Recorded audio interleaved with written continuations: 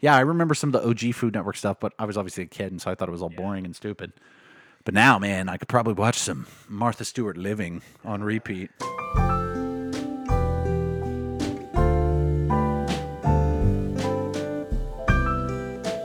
Hello and welcome to the Better the Bookshelf podcast, episode 34. In this episode, we are talking about John Steinbeck's The Grapes of Wrath.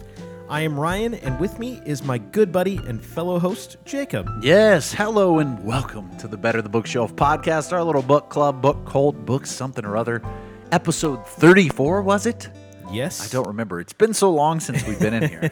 How you doing, Ryan? It's been a while. I hadn't seen you in a minute, buddy. I'm doing good. Just, kind of trying to make it through the 100-degree summer and not, sweat everywhere I go, including just 10 feet to the mailbox. Yeah, that's fair. I think my solution this year, because last year I was outdoors a lot, and I know that we went on a float trip that I was a part of last year. I know you kind of just came back from doing a float trip this year, but yeah, I was super outdoorsy last year, and in order to kind of rectify that this year, I've literally stayed inside as much as physically possible, which it helps whenever you don't have a job, because I get to just kind of wake up and chill around all day in the AC and sort of wait till the sun is at least kind of peeked behind the buildings before I scuffle outside to get my business done for the day. So you're basically like a bat.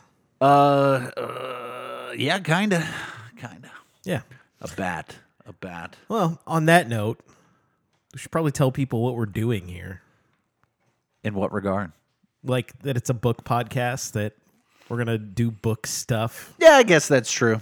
You're right. I'm off my game today. It's been so long. It's been, it's been a month. It has been a month, and it is nice to be able to kind of have that extra time to digest a book. But I'll be the first to say it. I'm a little rusty today. I gotta shake off the cobwebs. And this is usually the part in the episode, I think, where I go, it's gonna be a pretty standard episode for us today. Yeah. Something like that, right? And then, to be fair, it is going to be a pretty standard episode for us today. I know last time was a little bit more wheels off, simply because of the nature of the Savage Detectives. Man, that whole middle section of that book kind of threw us for a loop. This one definitely is a return to a more typical narrative fiction, and as such, it's going to be a pretty standard episode. We're going to tell you a little bit about the author, John Steinbeck, give you a brief summary, and then just kind of jump into it. I know you've got a lot of questions. I literally have no notes whatsoever other than my brief, dirty summary, but it's all up here. We're going brain games. I wrote down some names because I always have trouble sometimes with character names when there's a billion characters and they're all kind of compacted into one little thing all at once. Sometimes I get people mixed up and all that stuff, but whatever. So pretty typical episode. We'll go through that, and then, of course, we'll get to our patented 3 tiers. 4 if we're burying it in the desert. 5 if we're going to spend some money on a slot machine by selling it and then losing our money. 6 if we're going to shoot it in the head or rough it up at a union rally. But I don't think it's going to come to that. I don't think so. And then, of course, we'll tell you what we've got coming up on future episodes. So. Yes. So this is the part where I say that if you haven't read the book, it's weird to listen to a podcast about a book that you have never read before. So go read the book, then come back and listen to the podcast, unless you're the kind of person that is just reckless in that way. And if that is the case, then welcome. You're among friends. So let's talk about Steinbeck. He won the Nobel in Literature in 1962. He won a Pulitzer for Grapes of Wrath in 1939. Didn't it win National Book Award or something? It won National Book Award. It won everything. It right? won it's got all the awards. Yeah. And it is regarded as his masterpiece by far. Okay. But he wrote 27 books. 16 of those are novels, 6 are nonfiction, 2 are short stories. Interesting. I obviously have read Of Mice and Men. Yep. Never read any nonfiction by him. It's interesting. I haven't either. And I don't actually even know what those any books of the subject matter is. No. But I'm sure the Google could tell us if we were get around to it. Yeah, we so much care to do. But he is of German Italian descent. His grandfather was Johann Adolf Gross Steinbeck. When his grandfather, great name. yeah. When his grandfather immigrated to the U.S., he dropped the gross part and just became Steinbeck. But John lived in California, like 25 miles from the coast. So a lot of his books kind of, are in California and that sort of region. Yeah. Obviously, we get, a good feel for that in this. He obviously lived during the Great Depression. Well, actually, I should probably tell you, he was born in 1902. So he was an adult during the Great Depression. Yeah.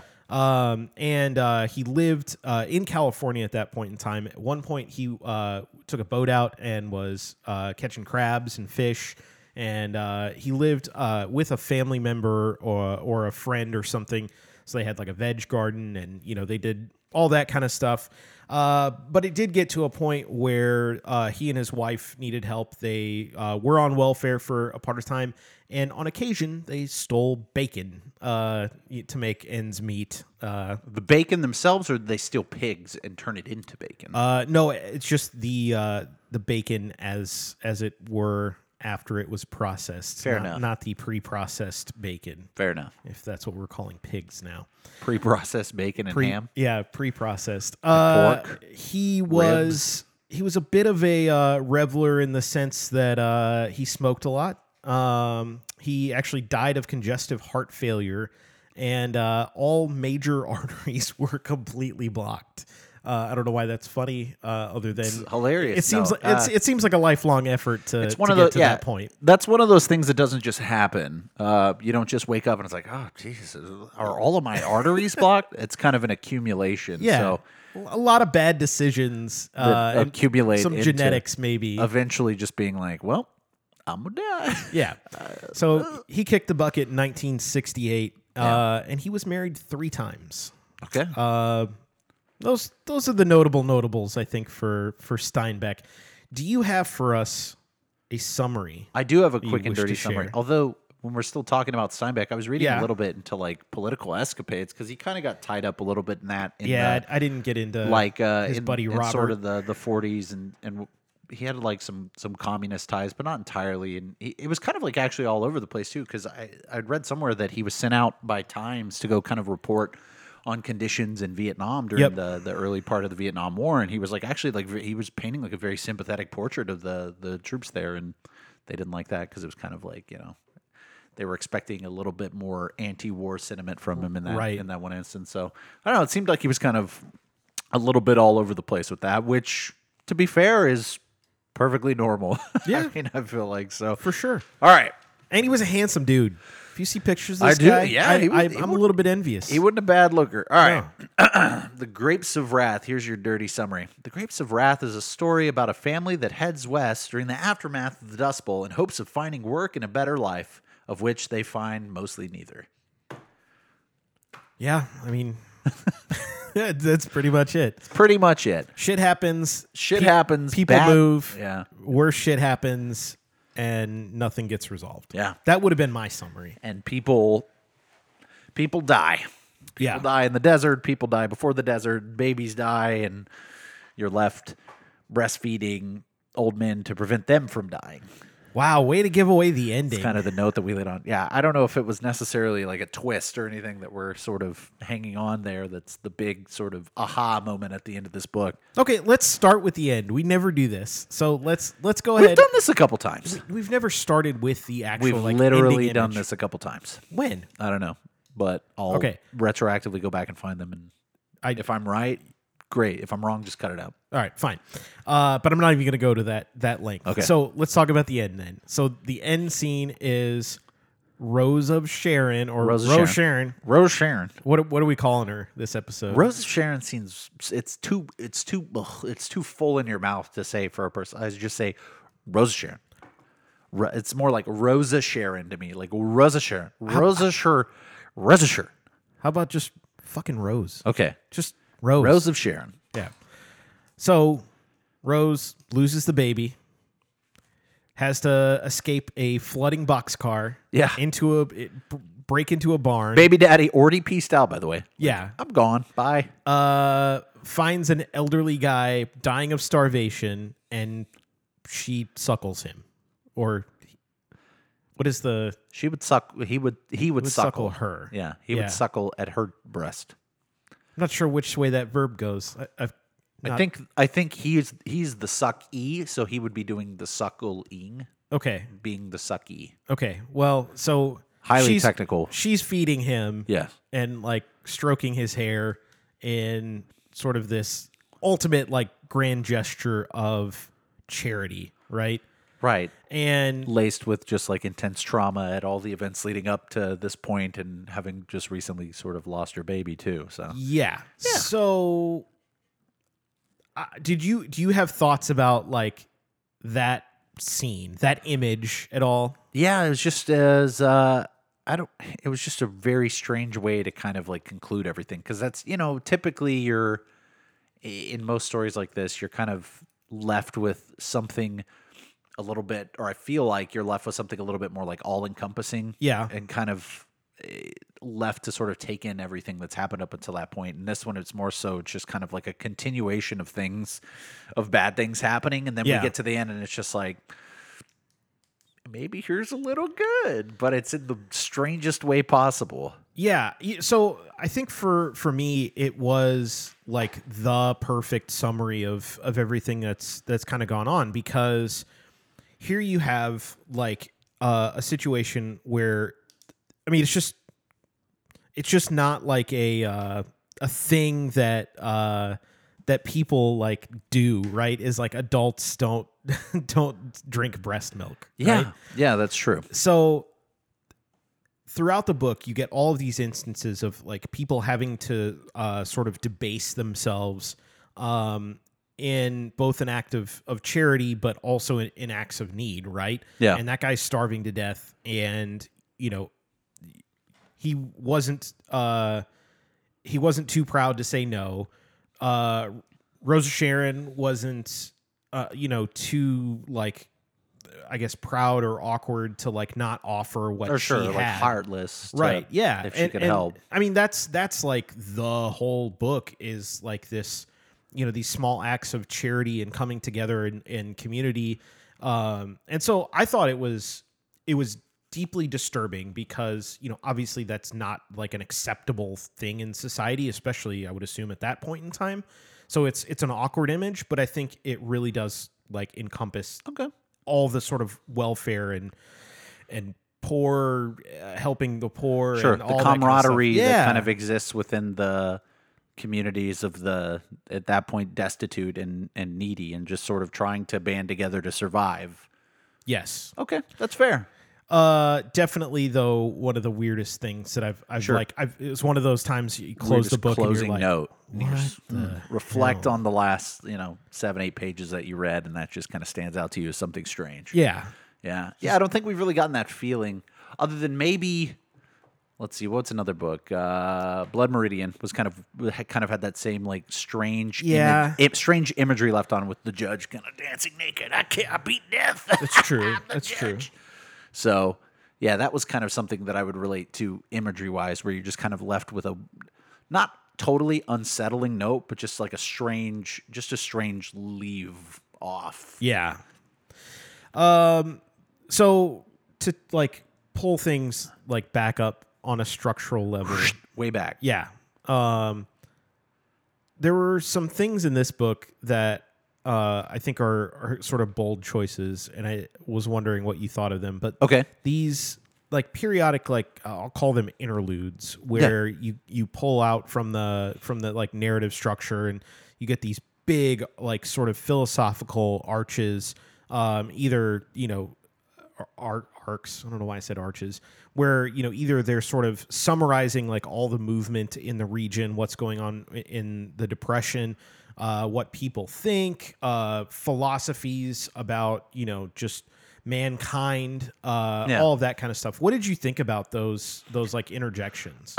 It's one of those things where it if done right, it can be great. If done wrong, it's one of those, like, it can be a jarring thing from a narrative. Because I do like sometimes like being up like a, in this instance where we're following a family, and so I like kind of the up close and personal narrative. I like what's going on in their life, and I don't necessarily need a lot of like overarching things. But in this instance, it's nice too, because I don't have a lot of context on the Great Depression and sort of the situation, and I guess kind of the environment surrounding that, because I didn't live through it. We're several generations removed from it. It's just Right. kind of one of those things that you're taught very tangentially, unless you, I guess, specialize in sort of historical fields and early 20th century history. And so I felt that it was really nice to kind of get a little bit more like drawn out context. Because normally when I go into reading a book, or sometimes when I go into reading a book, if it's a subject that I feel like it's like, oh, I know that this is going to be in here and I don't really know a lot of like the background around Yeah. it. Like I want to go out and look into things so that I can kind of get more of that nuance in the book. And it was nice that we kind of had that sort of built in there for us to kind of give us that perspective. I didn't feel like it was so jarring out of our sort of, linear narrative that it kind of took me out. And I don't know, I didn't mind it. I didn't mind it at all, really. I absolutely loved it. Normally I don't like when the narrative like style transitions in the middle of a book. Like narrative changes or just viewpoint changes can sometimes be strange. Yeah, and because you sometimes lose like the feel of something, right? Like there's a certain texture that that like language has as you're going through, and obviously this book with the way that that Steinbeck handles language in the South, and his phonetic spelling of things. There's a certain way of certain texture you get from reading that, and then when you pull out to these other sort of interludes, somehow he maintains some like interconnectivity with kind of what's going on, and typically the way that he did it was that he would tie in like the theme from whatever is happening to the family with sort of like this is happening everywhere. Yeah, how this affects everyone. Yeah. And he also used it sometimes to advance time, which I thought was really clever, where you sort of get this this sort of fast forward to whatever next situation the Jodes find themselves in. And yeah, it was one of the times where I really sat down and read a book and appreciated the ever-living hell out of the structure that he created using these different narrative types. Yeah, I mean, like, just taking the story that's being told aside for a second, and whether or not, what you felt about kind of the events and everything that, goes within that. If you just look at kind of the choices made behind, like, how he's going to tell the story and how the book's going to be written and how we're going to deal with this dialogue and deal with these things. Yeah, I mean, I tend to agree. I don't think there was any down note here from stylistic and structural choices that go into this book, which sometimes can be, I know for me personally, and for you several times on this podcast, like we've liked books, we've liked their Savage Detectives. I mean, that's it's still in our mind from the last round where we kind of have this complete departure, because in that book, we kind of had this, okay, we're going to do this narrative structure, we're going to tell a story, and then we're going to jump out and have this kind of attempt to do the same effect where we go out and kind of give this more widespread approach to what these two characters are doing, or to kind of give like a more of a top-down view, or not a top-down, but kind of give views from different angles. And it didn't work. Yeah. It was way too disruptive. It was way too difficult to try and piece everything together. And it was put together in a way that kind of the time was kind of all over the place and windy. And then you have something like this where it's attempting to do very similar things in the sense of give you perspective without physically taking you through all of these stories, and like okay, we have to go chronological. So here's this happens here, and then we're back to the Jodes, and then this happens here, and then we're back to the Jodes. Instead, it's just kind of like, hey, zoom out for a sec, give you context, back in. Yep. And I like it because it reminded me a lot of God. What book did it remind me of? I don't know, but like sometimes when you're watching like a TV show or a series or something, get those little like recaps. Like sometimes you don't need them, but you do get recaps just to kind of like set a context. And not that I need that in every book, but a lot of times when I set a book down, and this book I think was kind of one of the more disjointed reads that I read, where I would kind of read like a good deal, and then I wouldn't pick it up for another couple of days. Yeah. So a lot of times, like when I do that with books, I have to find myself kind of like zooming back and resetting the scene. Sure. And like, yeah, it was incredibly helpful in that sense of like keeping your mind engaged in everything that's going on and sort of the context of what's surrounding them and everybody around. So yeah, I think structurally, I really enjoyed it. I mean, I think that despite the fact that we were talking about this a little bit earlier, despite the fact that it's, it's one of the more sizable books that we've read, actually. Yeah. It's 450, it's, somewhere in that range, 450, 500 pages close. Yeah. But it didn't read like that at all. No.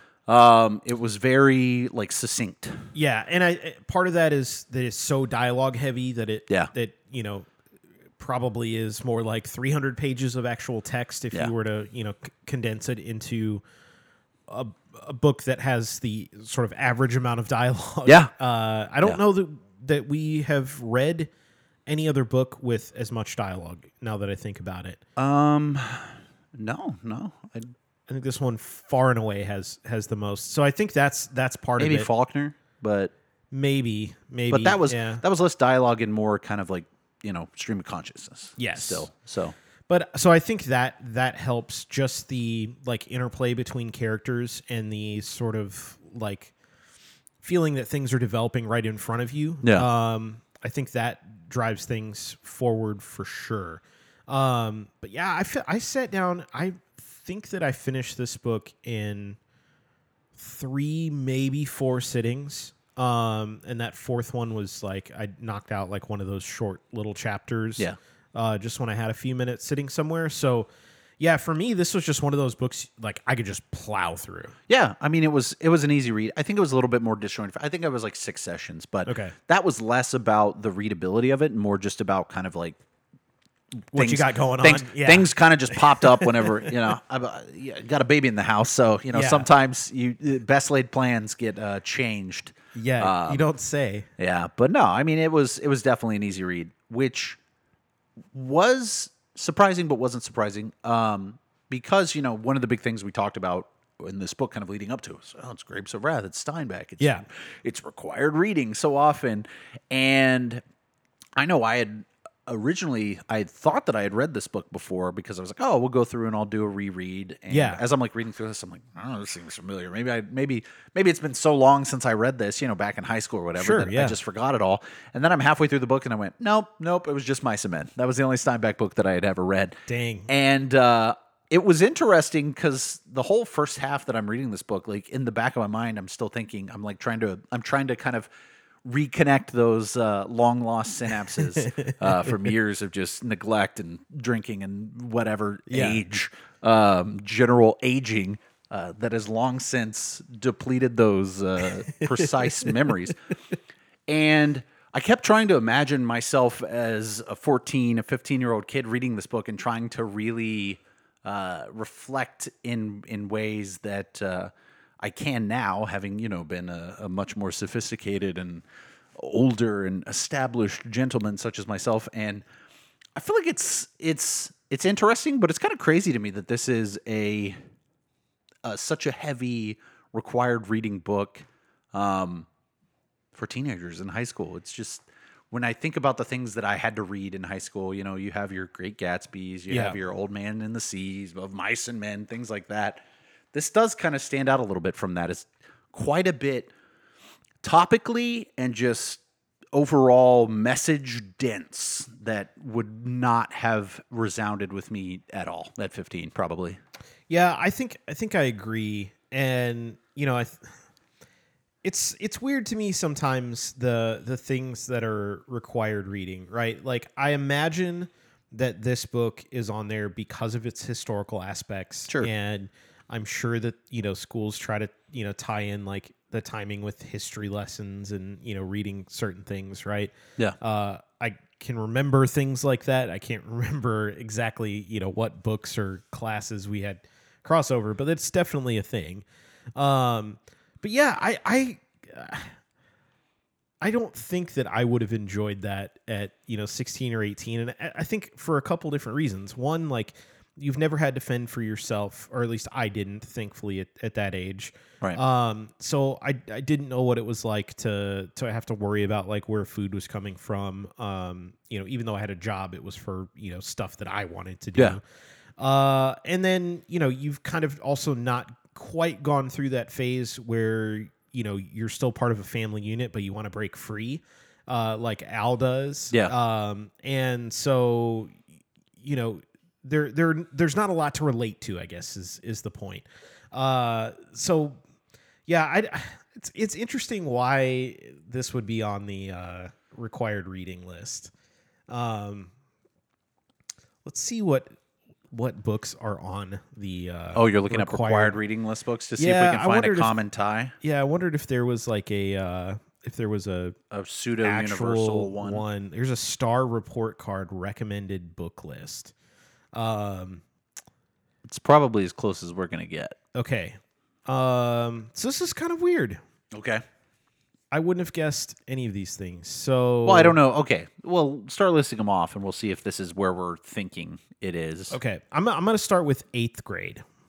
Okay, that's a little lower, but Okay, that's fine. just hear me out. There's some of these books I think are interesting. So Treasure Island. Read it, yeah. Around the World in 80 Days. Okay, yeah, read it. Heat. I've never heard of that one. The only Heat I know is Lupita. Val Kilmer and Yes. Al Pacino. It's a good Not movie. that one. Okay. Dovey Co. Nope. The 100 Dresses. Nope. Phineas Gage, A Gruesome But True Story About Brain Science. No. See, a lot of these might be after our time, though. The Door in the Wall. Don't know that one. Nope. The Diary of Anne Frank. Yeah, obviously. In 8th grade. Just saying. I mean, it's here's the deal. Like, it's obviously dark. Yeah. But it's not like over the top gruesome or anything. It's not something that it's, when you're in 8th grade, you're starting to learn about world history. You're not immune to. Well, I'm trying to think. 7th grade, we had Texas history, obviously, because of course Texas is amazing. So you have to have a whole year of dedicated history to it. But Yeah. I believe in 8th grade was when we first started getting into world history, and so of course World War II would have at least made like a chapter For in sure. there, perhaps. So So then there's a bunch of books in high school that I've never heard of. Okay. Then you've got Pride and Prejudice. wow. Okay, no, never read that. Count of Monte Cristo. Yeah. Great Expectations. Okay, so but this is like these are all like classics, like kind of King Lear. Okay. Oh God, I forgot about Shakespeare. Oh yeah, we read a lot of Shakespeare. Yeah. Begrudgingly, I was not into Shakespeare in high school. I don't know if I am into Shakespeare now because I haven't touched Shakespeare since high school. Shakespeare's tough. I took a whole class on Shakespeare in college, and I might have mentioned this in a previous episode. But I bought that giant anthology that's see down that. there. It's impressive. It is probably, what'd you say, almost 4 inches thick, 3 inches thick. It's substantive. I'll tell you that. It is his entire collected work. So Sure. all of his poetry. I would not want to all put of that his- in a backpack. All of his plays. and lug it around. Well, after I got done with that class, fortunately, my bed frame broke, and I was able to utilize its size to brace my bed for the last couple years of college. So that's what it's there for. In a yeah, pinch. Yeah, there is a good crease right through one of the covers. We just incensed a lot of Shakespeare truthers. out there. I'm sure. I mean, Shakespeare's. I would like to say it's fine, but I feel like that would be disingenuous of me to say because I literally have not touched any Shakespeare since high school, and I was not of the mind to enjoy it then, and probably not now as well. Okay, so I'm gonna do like a quick fire. Rapid fire. Let's go. This is English for like the Midland, Odessa, or actually it's just Midland Independent School District Okay. out in West Texas. I'm just gonna go through notable ones. 1984, Tale of Two Cities, Beowulf, Brave New World, Clockwork Orange, Crime and Punishment, Dracula, Frankenstein, Gulliver's Travels, Hamlet, Heart of Darkness. By Joseph Conrad, yeah. Yeah. Wait, was that were you just surprised it was on there? Or Yeah. Had you not heard it? Oh, okay. No, I I was surprised. Heart of surprised it was on Darkness. there. Henry V, Yeah. King Lear, Yeah. Oedipus Rex, Yeah. Pride and Prejudice, Okay. Canterbury Tales. Cool. Yeah. The Iliad. What, you're just throwing Chaucer out as well? You're just not. I had another that was just Chaucer. Well, my sister is officially just done It listening was to our it was bad. podcast. Yeah. The Inferno, and Wuthering Heights. So here's Wuthering Heights. Wuthering. Yes, Wuthering Heights. Yes. It's not Weathering Heights. We live in Texas. Wuthering It is Heights. Wuthering Heights. Fair enough. But here's my gripe with But no Grapes of Wrath, no Steinbeck, no of Mice and Men. I'm sure that could be in like the English 3 or 2, maybe. Who knows? Yeah. But the point is, it's weird the like books that are required reading, and you know, if you look at a library, obviously there's a ton of shit that has been written, and you know, everybody's gonna have like differing ideas of what is important. But the thing that is like consistently missing from reading lists is always like modern fiction. Yeah, contemporary. Right? Yeah, it's never in there. And I think that when you're a kid and you read a book like Grapes of Wrath, even something that is written well and has a lot of good things about it, you think that all literature is like this stuffy. Well, not that this is stuffy, but it's old, dated. Yeah.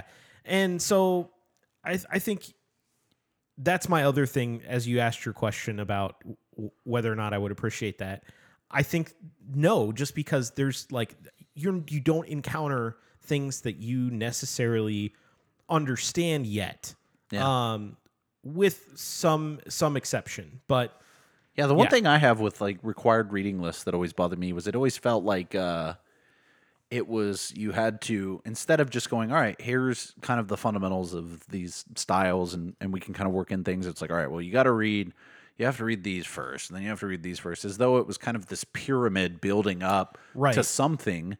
But the reality of it is there was never any. I mean, you can understand style and sort of choices and things that you would get in there, but it was like I get it, cool. Beowulf and Grendel, that was like a really, you know, it's a historical story and it's famous, but what context does it have to me in the current moment in time? And that's not to shit on Beowulf, because I love Beowulf. That was just the first thing that popped in my mind when I was thinking about the reading list as a kid. Yeah, I mean, we could do a whole episode just on like canon, right? And what people value. But I think part of that like reason is that stories are built on other stories, right? So that's like true. They're perfect example, and I'm gonna out my poor wife here, but like she never went to church when she was a kid. Sure. So she doesn't have any even now as an adult, any context of like biblical stories. References. Right. So like, you know, we watch a movie, we read a book, and I'm like, oh, there's a biblical allusion to, you know, whatever. And she's like, I have no idea. So like we've gone through and I've, you know, kind of like told her these things, because sometimes it's important to realize, you know, that that people are lending from other works, you know, to build on something. And certainly, I mean, hell, Casey in this book is very much a Christ figure. Yeah. So you have that sort of narrative going on, and it is very like tongue in cheek, because he even says like he's Christ wandering the wilderness for 40 days. Yeah. But that he does that, and but through his actions where he's not so explicit and about all of that, you know, he does present himself as a Christ figure for the unionization stuff at the end. Yeah. Anyway, what did you think of like Casey's like philosophical break with like religion? Like, did you see him as like a thoughtful guy who, you know, sort of had a direction, or did you see him just sort of as a guy like sort of fumbling through trying to find a new ideology? It did kind of feel like the latter there. Yeah. That it was just sort of a disillusionment. Yeah. And when you kind of take that in account with sort of the situation going on, and you find this sort of new, it's not surprising when they get to California that he becomes like kind of really attached to this whole union thing and right. sort of leading that and being a front runner in that, because it's just trying to find some sort of moral identity or moral sort of movement to not necessarily fill that void, but to sort of create that opportunity for him to, I don't know if necessarily like change lives, but to give an opportunity to be in service in some way. Yeah. Whether or not it's, you know, the best thing possible, but to feel passionate about something enough to kind of be in a service of it. So yeah, it did kind of feel to me that he was just kind of like a wandering, rambling guy. But yeah, I mean, it's, you know, now that I think about it a little bit more, yeah, the kind of like allegorical Christ-like figure in our story, and Yeah. his sacrifice for Tom, and I don't know. Yeah, I think that what Steinbeck does with Casey is really interesting. Like as a character, he is able to add the sort of social commentary about what's going on when the Jodes as characters are not that they're not aware of what's going on, but they're not the kind of family that would articulate that or act Sure. upon it. Yeah. And so then you have Casey, which obviously acts as a vehicle to be able to say those things, but then also to exhibit another side of this whole westward movement, which was sort of the dissent and unionization and Yeah. all the tough things there. But You got a quote for me? I do. So Casey had all of these like little like philosophy Isms. things all throughout, but this is one that he said like right before he died, and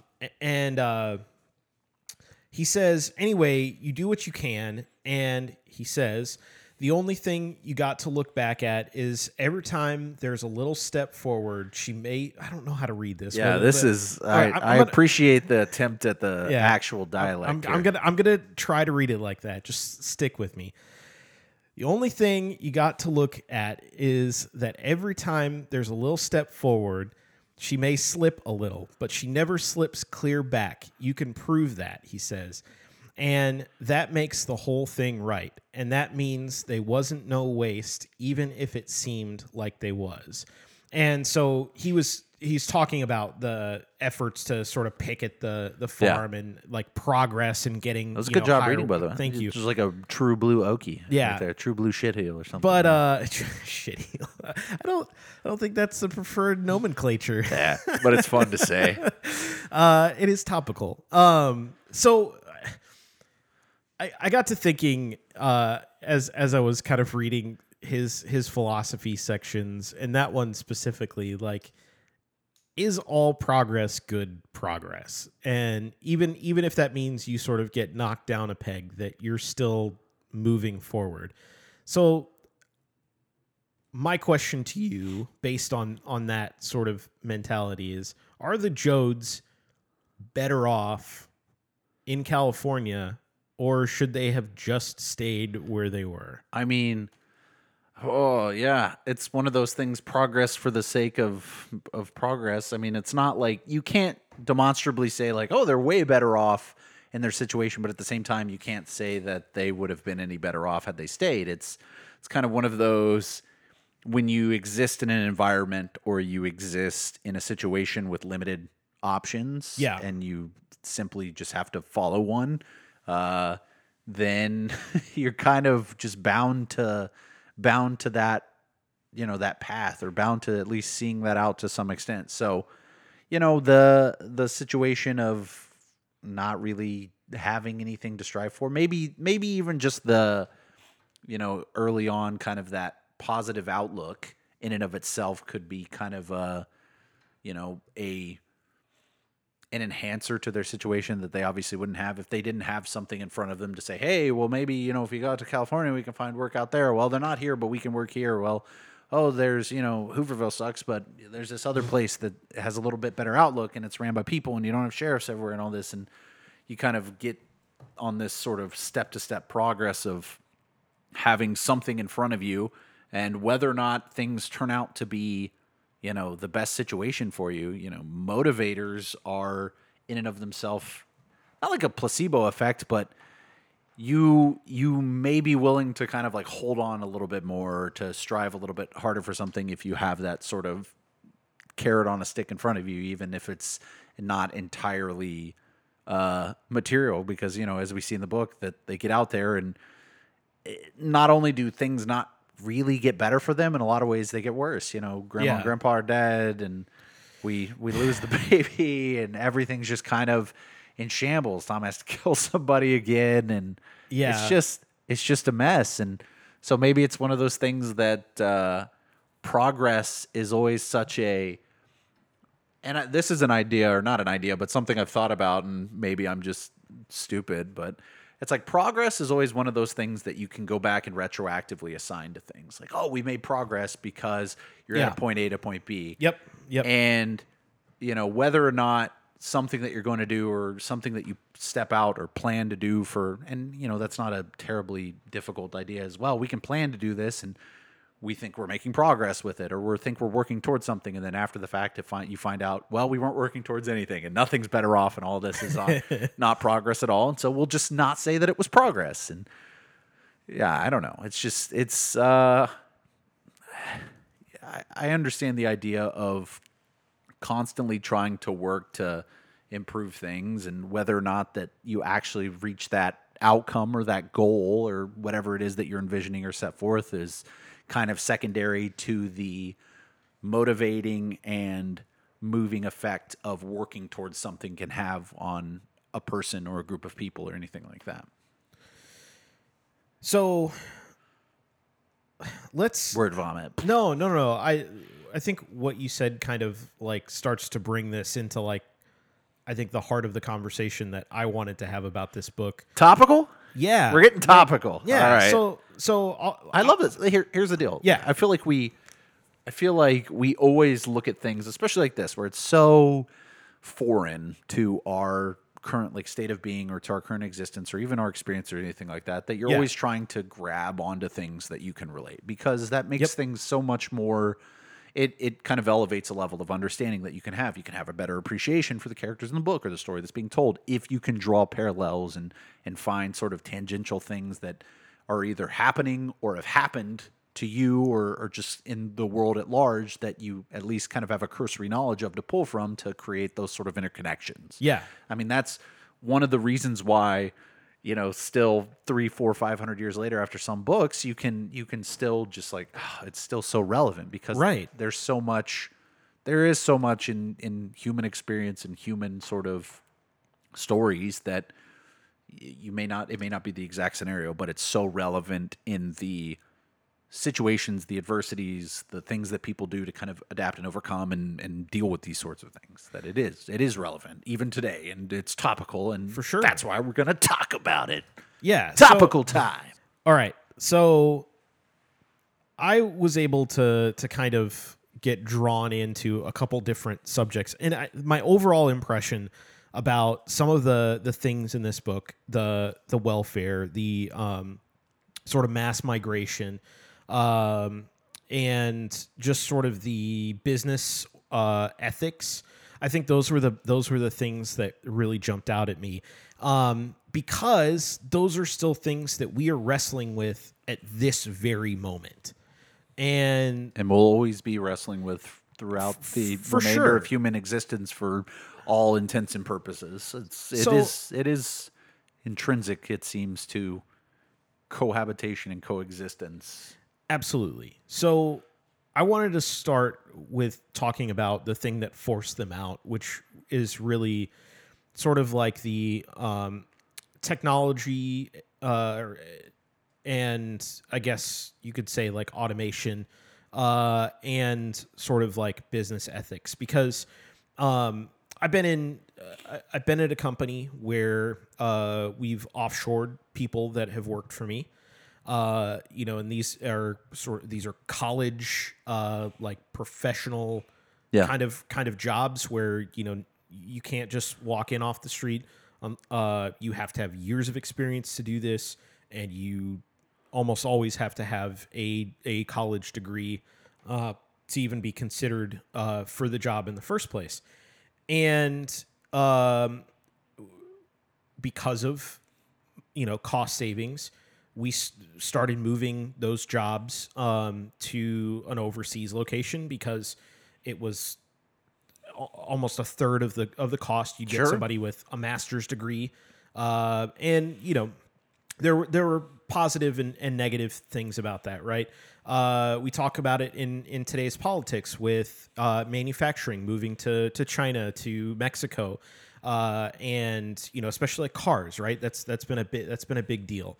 And one of the things that the Republicans have won on the last two elections was to bring jobs back and that sort of thing. And there was never a plan in this book, and it seems like in the invention of the tractor, and then you even get the reference of the cotton gin, which we know displaced people even further out of those jobs. But as we create new things in business, or we look for efficiency by replacing workforces, do you have any thoughts on what obligations business leaders or businesses, or even maybe political leaders have in considering the impact on people that work those jobs or live in those places? Is there an obligation in your mind to come up with some sort of plan other than ramming a tractor into somebody's house and saying, "Get, go and get, we've replaced you"? Yeah, that's tough, because we will always be. I just from the basic distribution of people in general, we will always have sort of a lower degree of a workforce where you not necessarily totally unskilled labor, but labor that you've seen kind of over the course of technological improvement start to get phased out, or even in your case where you have skilled labor, where it just financially gets phased out because you have that international connectivity now where it's, it used to be, it's like, oh man, it's so difficult. Like you're not going to outsource a position when you don't have that sort of like on-demand availability of being able to talk to that person. Yeah. Now that's not even a question, any time of the day, anywhere. And so you have this sort of, one part of me is like, well, when you take a business or you have sort of an industry, you want them to, they have to innovate. Obviously, every industry thinks, okay, we have to innovate because our competitors are going to innovate. And if we don't innovate and we don't allow ourselves to try to find the most efficient and, positive ways to improve our cost efficiency, improve all of these metrics in order to kind of grow, because it's, you reach that point, I guess, when you're such a large corporation or a company or anything like that, that you can't just, we'll just grow 10% every year or something, right? Like you have to do things in order to kind of improve your bottom line besides just, we'll sell more. We'll sell more corn this year. And so like, I understand from a company standpoint of saying like, we have to always be trying to improve our bottom line. And as cold as that may sound, it's the honest truth, because your competitors may not be, whether or not you take a hard stand on, we value our workers and so we're going to pay them more, we're going to do all this other stuff. Your competitors might price you out of business in doing that. And so all of your scruples and all that are good and great when you're filing for bankruptcy and you're insolvent. Sure. And so it's tough. So it's you sort of get into this mindset of, okay, well, is there a way to sort of rig the game then where everyone that competes in this industry has to play by this certain amount of rules so that nobody's cutting costs at the expense of like other industries? And then you kind of get into this nebulous area of saying like, okay, well, if you have somebody now that sets the rules, who is overseeing the person who's setting the rules? Right, how do we ensure that the person that's setting the rules isn't being manipulated by some outside force or anything like that? Yep. And so logically, that's when you come back to the idea of like, well, you let them self-regulate, because if you attempt to have these sort of rules and these things set in place in order to prevent this, this mass improvement at the expense of like, oh, we still have all of these kind of like these jobs available for people. Right. We're not going to let you like cut costs and do all these other crazy things, and we're going to do all this. I feel like the more that you centralize that power, it just jumps up in tenfold in percentage of likelihood that is going to be manipulated for one or another gain. Sure. When you centralize power, you create a more powerful entity and you create an easier target for manipulation, rather than just saying, all right, these industries are competing against each other. And I understand that the idea of like, oh, perfectly open free market, we're not going to regulate anything. We're just going to dump all your shit in the river, do whatever you want. Like, obviously, that is not exactly an appropriate approach to it as well, but it's tough, man. It's tough. I'm one of those people that's so just kind of, and it seems, kind of a fence riding move, but you're kind of like, I don't really know exactly where the point lies where you say, okay, this is right and this is wrong, because at the end of the day, your responsibility if you're a company, right? Your responsibility is to the people that I guess, that are invested in you, that rely on you, the people that still remain that rely on you for jobs and anything like that. I don't know. It's tough, man. It's tough. It's hard to think about, but at the same time, you feel for people that essentially, you spend all this time and energy kind of learning a trade or learning a craft, and then you're just, it's just pulled out from under your feet, whether it's, we're sending the jobs overseas because, you guys cost too much and, we can pay a third of the cost and we don't have as strict regulations. That's a little bit more shitty and shady, but I don't know, man. It's tough. Yeah. It is tough. And, I think it boils down to just sort of like, who is your master at the end of the day, right? And companies are not by their very nature ethical beings, right? Right. They would be benefited greatly by being able to be unethical. Therefore, in my experience, and you could see it in news, you can see it if you work in any company of any size, that if there is not a rule governing a certain thing, businesses will generally do the thing that benefits the bottom line the most versus the customer that they're serving, the people that keep the company moving forward, all of that kind of stuff. And that's just the nature of of things. It's why it's part of the reason that we got into the housing crisis, right? And like I've been in banking ever since the crash, so like I'm very much like attuned to this. You've got to see all of the fun little aftermath. Yeah, and so like the U.S. government created the Consumer Finance Protection Bureau, CFPB. And their thing was they, dump all these regulations on, banks and mortgage lenders and say you can't make, these ridiculous 5-year ARM loans where you pay, 1% interest and then it inflates to 15% in the 6th year, and we create a foreclosure situation. You can't skimp on underwriting stuff anymore. So there are all these rules that went into like the mortgage space that contributed to not the exclusive reason for, but contributed to the conditions that caused the 2008 crash. And then ever since, the market has recovered, the housing market has recovered, and now you're getting we're starting to take down CFPB, right? On the inside of that, when CFPB was created, it was just an onslaught of audits, and even now, I've got 8 different audit things going on right now. It is an insane amount of work. I'm almost doing more work about explaining what I do than actually doing the thing. Yeah. And so you can go in the opposite direction to the point where you're now losing efficiency and causing bigger risk because you're no longer focused on the point of what's going on. Yeah. But I do think that and I think it falls into the political realm because I, again, don't think that businesses can electively be ethical things. I think I'm talking generally. I think they can make ethical decisions, but I don't think that a company is going to say, in the long run. Well, because they're going to, if you only make ethical decisions, your chance of success is probably not as great as somebody who is willing to do the thing that is financially sound, even if it's not completely ethical, right? I mean, that's a perfectly fair assumption that in the long run, the companies that find themselves being better off are the ones that have not necessarily put the most ethical decision possible at the forefront of their mind every time it comes time to make a decision.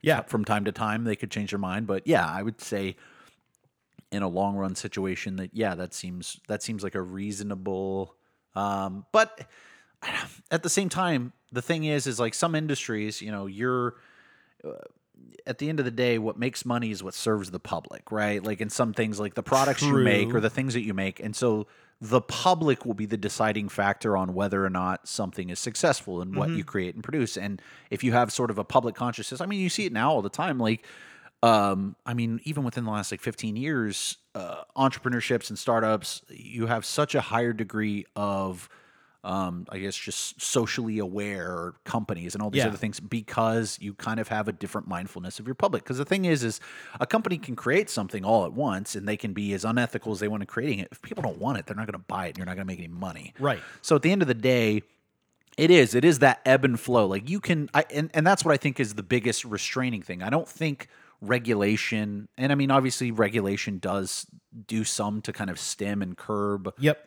those more negative potential things that can happen. But at the end of the day, sort of public consciousness and public choices in what's being made for the products that you buy, the services that you use, things like that, are going to be more powerful in keeping that kind of those tendencies in line in a lot more powerful and effective ways. Because if people don't want your product because you do X, Y, Z, that's going to hurt your bottom line more than you can't do this because a regulation says you can only have 3.25% lead Right. in your chocolate candy versus public consciousness being like, you have lead in your chocolate candy, we're not going to buy your product, you're going to lose money, you need to have more ethical practices in order to present a product to us that we're going to buy. Well, and generally ethics aren't enforced until they become a problem, right? Yeah. So I was reading an article today about just microplastics. So like one of the biggest things that is polluting the ocean right now are plastics, and there's been a lot of discussion lately in the scientific community about these microplastics, which are basically particles that are less than like 5 millimeters. Sure. And they've been found in massive quantities in all sorts of sea life, and literally in the deepest parts of the ocean, we are finding plastic waste. So we create this product that allows us to package things. It allows us to create barriers, for windows. Plastic is literally everywhere you could possibly imagine. I mean, our way of life would not be possible without it. No, it is a transformative product, but nobody ever sat down and thought, what's going to happen in 50 years after this? And I don't know when plastic was invented, but it's probably been around, I would guess, 100 plus years at this point. 20th century. But we didn't really start mass producing that stuff until, I would assume, like the mid 20th century. I'm obviously not expert, but that seems reasonable. But so nobody thought, what's going to happen if this stuff gets into the environment and gets polluted, right? Same thing with like global warming, and we don't need to discuss the merit of whatever, but we implement these industrial things without ever really considering, once this gets up to a global scale, what's going to happen. And this article, I think, is really cool. So this kid was part of like Google has this like science fair thing, and his name is Fionn Ferrier. Nailed it. Anyway, he's Irish. He's 18. And basically he devised this method for using like ferrofluids. You know what those are? They're like magnetic fluids. Yeah. Of putting those in the ocean. They attract plastic particles, and then he uses a magnet to extract the ferrofluid. And it resolved, like, I think it was 88% of the plastic waste out of his sample. And I don't know that he didn't do any like scale, like, ocean stuff. It was in a controlled environment, but it's cool that you kind of see these solutions then come after the fact. But that I think is part of the problem, is, and you see it in the book. The mass migration was triggered by technology, and then everybody got out there, and you hear rumors of welfare and the government camps and all that kind of stuff, but none of it's to scale yet to support or resolve the situation that's going on. Matter of fact, the farmers take advantage of that situation, right? And try to drive down costs. Same way that banks are trying to drive down costs by getting a cheaper labor force in other countries. Yeah. Right. And there's no consideration given to what is going to happen to people once they are displaced. Now, one thing that has been kind of popular in conversation, and I think it is Sweden, Denmark, Finland, one of the Nordic nations, Yeah. has this in place, the universal basic income. Right. I think that's Norway. But I could be can't for the wrong, life yeah. of me remember It's not Sweden. which one it is. It's one of them, though. Yeah, they've been doing it for maybe a decade now, a little bit longer. Yeah, so if you're not familiar with that, it's basically sort of a salary that every person gets, regardless of what they're doing, as just sort of a right of being a citizen. And there's been a lot of discussion about the merits of we're making so many advances in automation, machine learning, and AI, and all of that kind of stuff, that there are entire segments of industries like customer service, technology, data stuff like I do, that will probably in my lifetime become obsolete. Gone, yeah. because of technology. And one of the proposed solutions to this is sort of having the universal basic income to allow people who are literally unable to work because of being automated out of jobs or whatever, to have some standard of living. And that is a gross simplification Sure. of the entire conversation, but it's an act of welfare, which in the United States is a constant battle of the back and forth, whether or not that is a good strategy to kind of deal with poverty and inequality in difficult situations. But you don't really get a sense of like the government welfare in this book. You get a sense of like charity from one person to another. And I got to thinking, like, I don't really see that kind of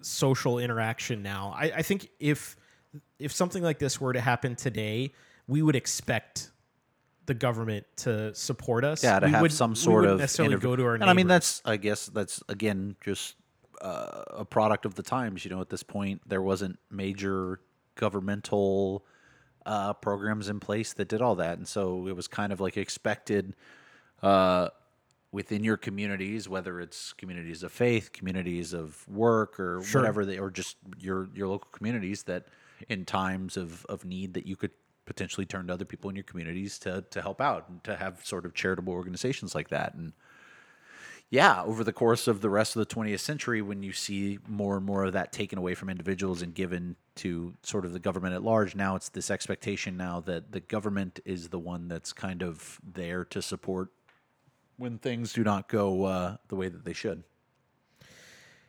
And Which is gotta- a whole other. I mean, I've- it's a whole other. I'm gonna interject my politics into this for a okay, minute. a whole other because- can of worms. I because want to come back to the universal income thing in Okay. a sec, but go ahead.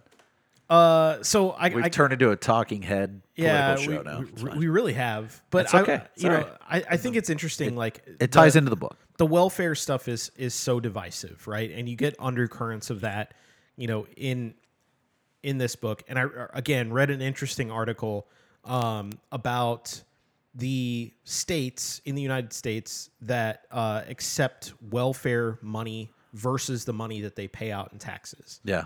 So if you think about like the Republican Party, like they are very much against welfare, right? And if there is welfare, there are all these like stringent things that they want to impose. And generally, again, I'm being egregiously general about this. Okay. And I acknowledge this. That they're not in favor of like quote unquote handouts, right, from the government. Right. What I found fascinating is the top 10 states that have a disparity between the amount of money that goes out in welfare versus what comes in. So number 1 was New Mexico, which voted for Hillary in the general election. Yeah. The rest, the 9 other states, all were red in the presidential election. Mississippi, Kentucky, West Virginia, Alabama, Arizona, Alaska, Montana, South Carolina, and Indiana.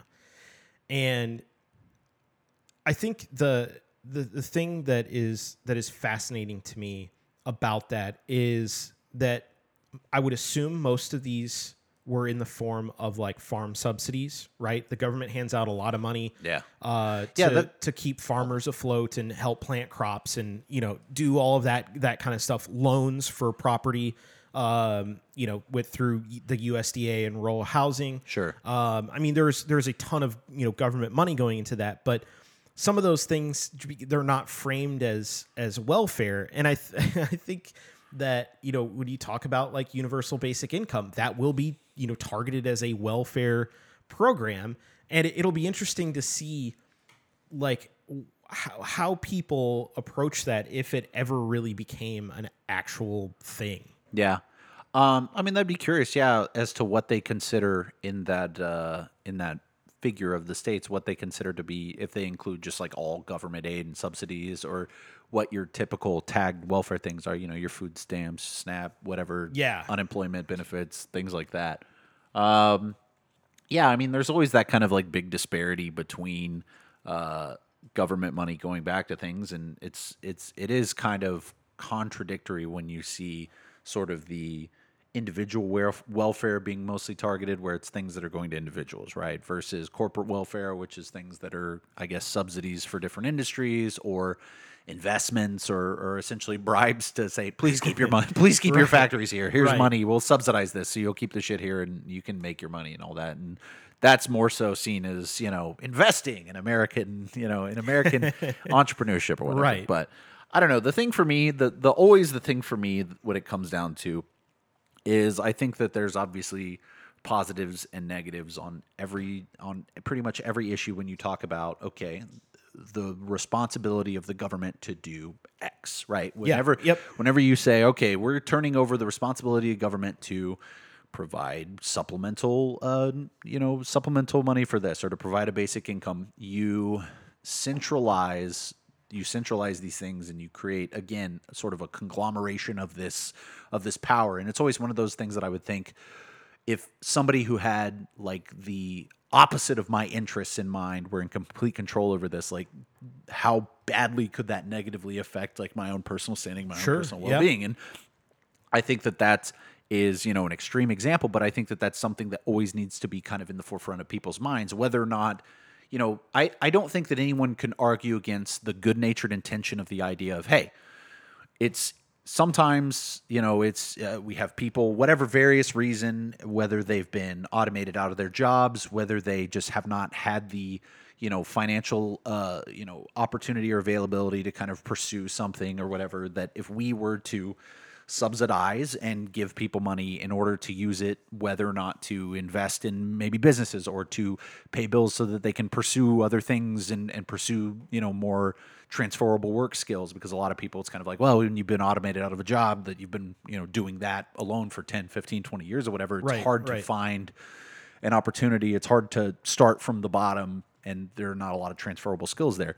It's always the intent can be good, but in my mind, it's one of those things that's okay. So intent can be good, but you can still do something in it, and it can be obviously worse off because of that. Because the thing for me always, when you talk about turning things over and having more government responsibility in subsidizing or doing any of these things, is anytime you're talking about reducing kind of a freedom that individuals have, because the flip side of that, obviously, when you have universal income, it's that money doesn't just materialize. Like you're going to be increasing taxation for that, or you're going to be doing these other things that kind of create sort of more impositions on people to fund this program. Then you kind of create the sort of imbalance and freedom in that, and it just doesn't seem, I don't know, it doesn't seem so easy as it's oftentimes laid out to be.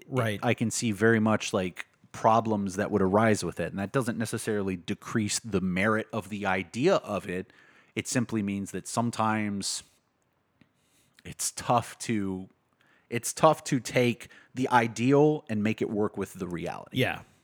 And I think that's the problem in so many facets of like ideological change for how to best approach even the idea now of okay, the way that our workforce is structured for the next 30 years, how the hell do we approach the fact that jobs are just going to vanish? That literally industries will vanish, people will be out of jobs, and we're not talking about kids in high school now that have an opportunity to kind of have like forward thinking Right. sort of education to kind of prepare for those futures and have a whole lifetime to train and get those skills. We're talking about people that are in the workforce now, that are in their 30s, Right. 40s, and 50s that will not have Me. the time, right, to transfer their skills over immediately into something else. And so Yeah. how do we best deal with that? Otherwise, you have an unemployment crisis looming at some point, right? No, we'll be fine. We'll all maybe not an become- unemployment we'll- crisis We'll because become Instagram influencers and Twitch streamers. well, that's I mean, it'll be here's fine. That's and that's the flip side of that is like every time that you lose an industry, like the way that our sort of exchange and environment evolves over time to just create jobs out of nothing. Yeah. like you. I mean, Yep. Instagram, social media influencers, all this stuff created out of thin fucking air. Yeah. And it's successful endeavors and people thrive in those industries, and it's not something that anyone would have predicted 5, 10, 15 years ago. So, I guess it's a little bit exaggerative to say that we're running into an unemployment crisis, but maybe not on a grand scale, but isolated. Yeah, absolutely. And so I don't know. I've All just right. talked in circles. So this is going to turn out to be a Mondo episode. We need to bring it back to the book. We went macro. and- We got to and go wrap it up. back micro. What do you think Steinbeck's commentary about the situation the Jodes were in was with, considering the entirety of the text? What do you think like his message would be if he were trying to say, don't repeat this, or don't make these mistakes again? How do you think that? Because I came away with a certain impression. Okay. I mean, I would gather from reading this that he was very much sort of do not allow the kind of powerful few to dictate this sort of things, that the power resides through, organization of the essential basic workforce, that the more that you can organize and be together, obviously it seems like this is kind of a pro-union Yeah. book in a traditional union sense, but yeah, I mean that would be the kind of the takeaway of that would be don't let I guess care and cooperation with your fellow man and community and can sort of stem the tide against the corrupt that would seek to exploit you, maybe. I don't know. Yeah, that's Very like Marxist, kind of like not quite exactly like full on like worker ownership of public property and all this other stuff, but kind of in that same sense of the power of people versus the power of capital. Yeah, I think absolutely the point that he would make is that it really is the power of people coming together to affect change, as opposed to hoping that somebody else is going to do it for them, whether it be just a decent person who has power, or people who aren't in the same situation. So I want to like wrap our discussion up so we can get to the rating with this excerpt. And this is going to be pretty big. It's the beginning of chapter 14, because I think this, for me, like summed up everything. Okay. So starts. The Western land, nervous under the beginning change. The Western states, nervous as horses before a thunderstorm. The great owners, nervous, sensing a change, knowing nothing of the nature of the change. The great owners striking at the immediate thing, the widening government, the growing labor unity, strikes at new taxes, at plans, not knowing these things are results, not causes. Results, not causes. Results, not causes. The causes lie deep and simply. The causes are a hunger in a stomach multiplied 1,000,000 times, a hunger in a single soul, hunger for joy and some security multiplied 1,000,000 times. Muscles and mind aching to grow, to work, to create, multiplied 1,000,000 times. The last clear, definite function of a man, muscles aching to work, minds aching to create beyond the single need. This is man. To build a wall, to build a house, a dam, and in the wall and house and dam, to put something of man's self, and to man's self take back something of the wall, the house, the dam, to take hard muscles from the lifting, to take clear lines and forms from conceiving. For man, unlike any other organic or inorganic in the universe, grows beyond his work, walks up the stairs of his concepts, emerges ahead of his accomplishments. This you may say of man, when theories change and crash, when schools, philosophies, when narrow, dark alleys of thought, national, religious, economic, grow and disintegrate, man reaches, stumbled forward, painfully, mistakenly sometimes. Having stepped forward, he may slip back, but only a half step, never a full step back. This you may say and know it, and know it. This you may know when the bombs plummet out of the black plains on the marketplace, when prisoners are stuck like pigs, when the crushed bodies drain filthy in the dust. You may know it in this way. If the step were not being taken, if the stumbling forward ache were not alive, the bombs would not fall, the throats would not be cut. Fear the time when the bombs stop falling while the bombers live, for every bomb is proof that the spirit has not died. And fear the time when strikes stop while the great owners live, for every little beaten strike is proof that step is being taken. And this you can know. Fear the time when man's self will not suffer and die for a concept. For this one quality is the foundation of man's self, and this one quality is man, distinctive in the universe.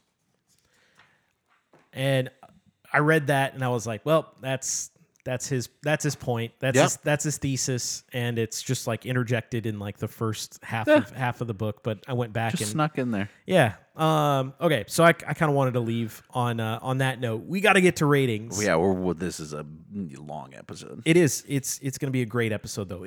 We haven't had an episode in a month. We hadn't had an episode in a month. Okay.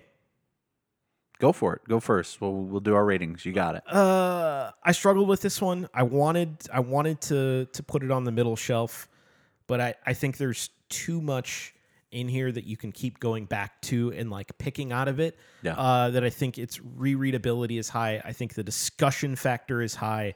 It's a top shelf book for me. Yeah, I was kind of in that same realm of struggling because it didn't check. It wasn't the most enjoyable story to read. Not Sure. that fiction has to be enjoyable, but it kind of initially when I closed the book, it sat like right on that cusp of top and middle. But I do think that for the same reasons that you said, just kind of the everything outside that it allows you to kind of facilitate because of the things in the book and because of how rereadable it is and because it's in my mind a relatively close to universal recommendation that it kind of sneaks in there. So it's going to sneak in. It'll be top shelf for me. All right. Well, that was easy. That was easy. You wanna tell them our news? Yeah. So we're gonna go back to every 2 weeks. Just bust it out there. Yeah. No we're gonna go build back up. to every 2 weeks. The thing about a month is the thought behind it was, hey, it'll give us more time to kind of like digest this. And I know you had some substantial side reading that you needed to do for your own purposes, but we kind of noticed like the last few books, like our approach to how we read these didn't really change. It was not fully utilizing the whole month. No. And it definitely, I don't know, there's something cool and something nice about being in here at a more constant pace. And so Yes. never ones to be stubborn about sticking to our guns on something. If we don't like it or we like something else, we'll change. We'll just keep you guys informed. So I think the plan for the rest of the year, we're gonna go back to Immediately. 2 episodes a month. Yes. So and we're going to kick it off with an interesting departure because, not to say explicitly comedy, but if I'm trying to go back and think about the books that we've read, and there have not been any that I can remember recently with the same tone as the one that we're about to read. No. At least lightheartedly. The only one that had any element of like comedy through and through would have been Sedaris. Yeah. That was very laden with it, but in a different stance. So we're going to take a little break. We're going to departure from that, get a little bit more lighthearted with our read. And I think this is a book we've both started reading, but never actually got around to reading it. Yeah. So there's one box checked off. 2, a little bit lighthearted and definitely a lighter read than what we've had the last little bit. That's the second box checked off. 3rd, it's sci-fi. Yes. And we have not gotten back to true blue sci-fi I mean, obviously not counting Underground Railroad, even though that Right. kind of is still Yeah. qualified in there somehow. But, we haven't gotten around to true blue sci-fi since Asimov. So we're going to read The Hitchhiker's Guide to the Galaxy by Douglas Adams. Awesome. And it may take us, and we may end up getting into the trilogy. I don't know. We'll see. Yeah. To overcompensate for our lack of sci-fi in almost over a year's time at this point. True. So. But yeah, definitely going to be a fun little read. Much more lighthearted, much more just entertainment driven rather than, I guess, necessarily drab and Yeah. dreary. I have a feeling interesting, we'll be cutting up a lot more in this episode as sure. opposed to talking about like macroeconomics and yeah. I don't think there's going to be any big extrapolation on our political. Although No. who knows? I don't know. We haven't really. I've read probably 50 pages of this book way back, and I don't remember a lick of it. So Yeah, it'll be essentially a fresh read for me. I picked up a copy of it like literally a decade ago, and I read the first like maybe 5 pages, and I was like, I got distracted doing something else, probably going out drinking and Probably, yeah. It was around the time in college. yeah, so I being- can't be being held ridiculous. accountable for my literary choices then. So this episode is coming out then. We're audibling. It's no longer coming out yeah. So the 2nd of September. it is going to be coming out on August 19th. August 19th. Yes. So we're full stop, boop, immediately canceling our plans to do 1 a month. We're going back to 2 a month. The gang is back, baby. We're doing more books, more rapid. Everyone should be excited. We're doing more books, more rapid fire, getting in the studio more often. Yes. So I don't have our second book up for September yet, but I will tweet it out so that everybody's kind of got the book slated. If you're picking your episodes and you can't keep up with the 2-week or 2-week pace, then Sure. you can pick and choose. We'll go back to giving you. We'll have a few out in advance. Yeah. in print somewhere. So I'm excited about it. I've personally felt just kind of empty, even though I was doing all this reading on the side. I'm doing it for research purposes, and even though I find it very interesting, I don't find it as enjoyable as doing the podcast and reading the stuff that we're reading for the podcast. So Absolutely. really excited to go back to every 2 weeks. So August 19th, Hitchhiker's Guide to the Galaxy. We'll have some book come out on Labor Day after that. And that's our episode for this week or this 2 week, whatever. episode. Yeah, This- I still need to this banish week. the word week from podcast, but we'll Until figure we it out. decide that it's not enough, and then we go weekly. Absolutely. And we go 3 times a week. All right, kids. We'll talk to you guys in 2 weeks. Thank you for listening to this episode, and until next time.